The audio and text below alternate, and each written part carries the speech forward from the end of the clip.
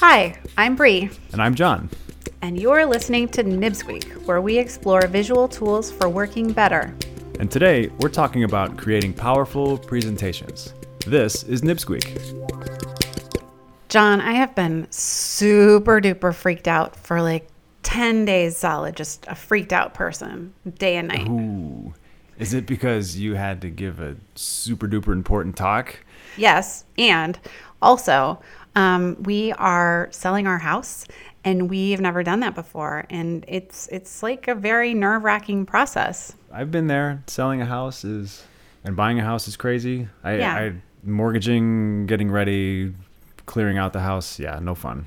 Yeah, and I mean, I feel really lucky. I feel like this is a good problem to have. It's not even really a problem. It's an exciting time, but Totally it's just exciting. all really foreign to me and new, and I don't know how it's going to go. And so I'm totally wigged out. Yeah. So like what part are you at in the process? So the last time I was at my house, it was going on the market the next day. So this was like 10 days ago, and it had been staged, and so it didn't even look like our house. What does that even mean? Like they're gonna do a play in your house? Staging is when this like makeover artist, this designer comes into your house, like looks around and basically takes all of the ugly stuff out and makes it just beautiful overnight. Yeah, I've heard of this. So, I mean, do you know why they stage? Do you know the whole psychology behind staging? Yeah, I think I can figure it out. So they are trying to help the seller remove all the personal accoutrement of their house and make the house more seeable by potential buyers. So it's the house is prepared for the viewer, not Exactly. for the seller. Yeah. So yeah, exactly. It's all about the potential buyer. They want the buyer to come in. They don't want the buyer to have to do any mental work to imagine what it would be like to have a wonderful life there. And so they create almost like a little story with the house. You know, there's like a beautiful entry, and there's a beautiful entertaining area, and there's a beautiful bedroom, wonderful bathroom, perfect linens. It's just like you can imagine yourself immediately being there. And the idea is that a buyer will be more engaged and will likely pay a much higher more, price. yeah? Yeah, they'll pay. Sure. They'll pay more because they've had that experience in your home. So this is really not unlike what we were talking about a week and a half ago as we started preparing for that big talk, that big presentation about presentations. Right, the presentation on presentations. So yeah, I mean, that's exactly right. I mean, it's the same kind of philosophy behind actually being mindful and intentional about creating great presentations. Is the same thing that, you know, the stager, same idea of using a stager. You take this set of information and make it more relevant to your audience and hope that it becomes more engaging to your audience and that your audience ultimately buys your pitch, embraces your story, buys your house. So I want to hear about the presentation about presentations. Sorry I couldn't make it last minute. You were missed, but thank you so much for all of the work that you did. It worked out really well. Happy to help, and I'm glad. So our buddy Jeff Amadei. Jeff went with me. Went with you. So we really tried to understand, you know, we did some soul searching and we tried to understand our unique point of view. There are 3 things that are really important: articulating your thesis, understanding your audience, and telling your story. Okay, that sounds good. So we laid those ideas out and then gave graphic facilitation tools in each of those areas to help people do those things. Okay, so let's dig into each of those 3 areas. Let's spend a few minutes on each one. Let's start with the first one. So articulating your thesis. So I think of a thesis and I'm taken back to grad school and writing papers and back to college, grad school. Tell me about this thesis. What does this mean? Yeah. So a thesis is really just your big idea.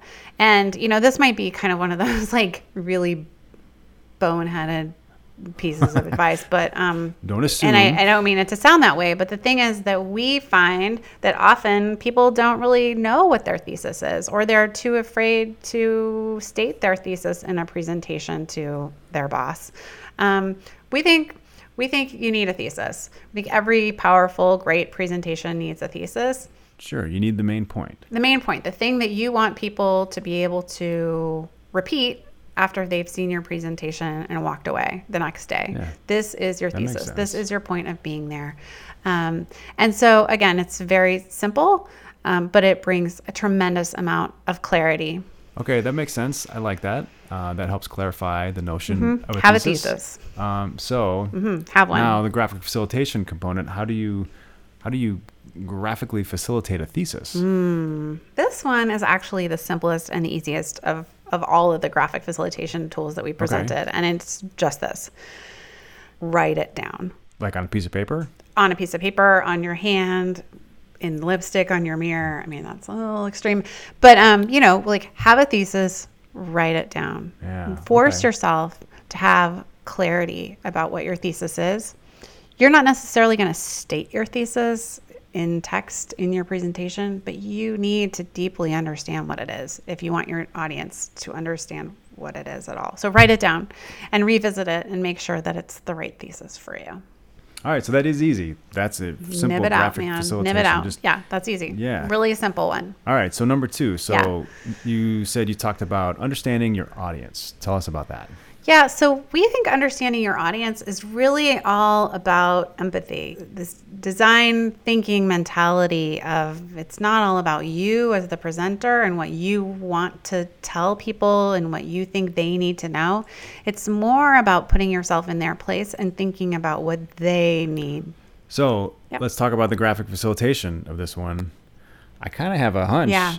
I mean, what you described kind of sounds like empathy maps. That's right. We gave them these really simple letter size templates. There were like 4 silhouettes on there, and we asked them to think about a recent presentation that they gave and come up with some ideas for what kinds of things the people in the audience might have found useful about that presentation. And actually, we had people tell us after the exercise that they really had not thought about their audience in that way.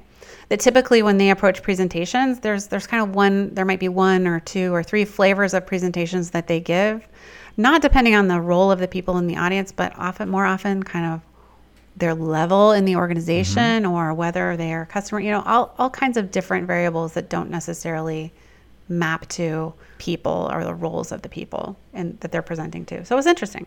Yeah, that sounds useful. So the last thing you guys talked about, I think you said about telling your story and this notion of storytelling. Tell us about that. So Jeff is just like a total nerd for storytelling. I mean, he is never not reading stories or stories about storytelling, fiction about stories, nonfiction about stories. He's Jeff just loves like stories. Super storytelling guy.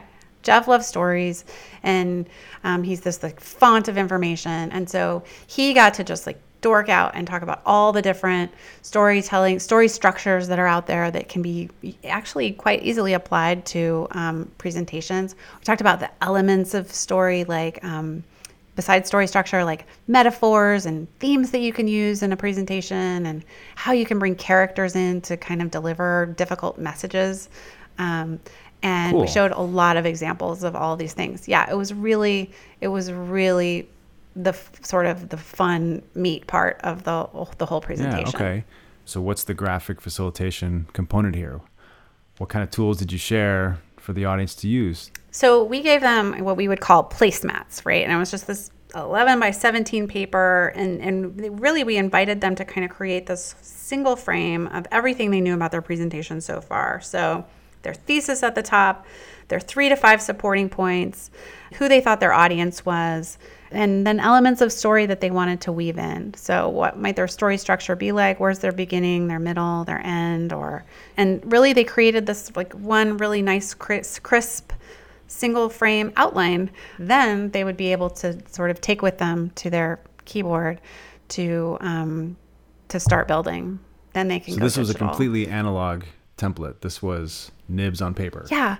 Anyone can do it. Yeah, you can do these yourself. As long as you have this framework in your mind, you can graphically facilitate yourself through this process of creating a better presentation. Yeah. So what do you think about putting some of these examples on our website? I would be more than happy to put my scrappy little examples of our empathy maps and our sort of one-page outline up on our website at collectivenext.com.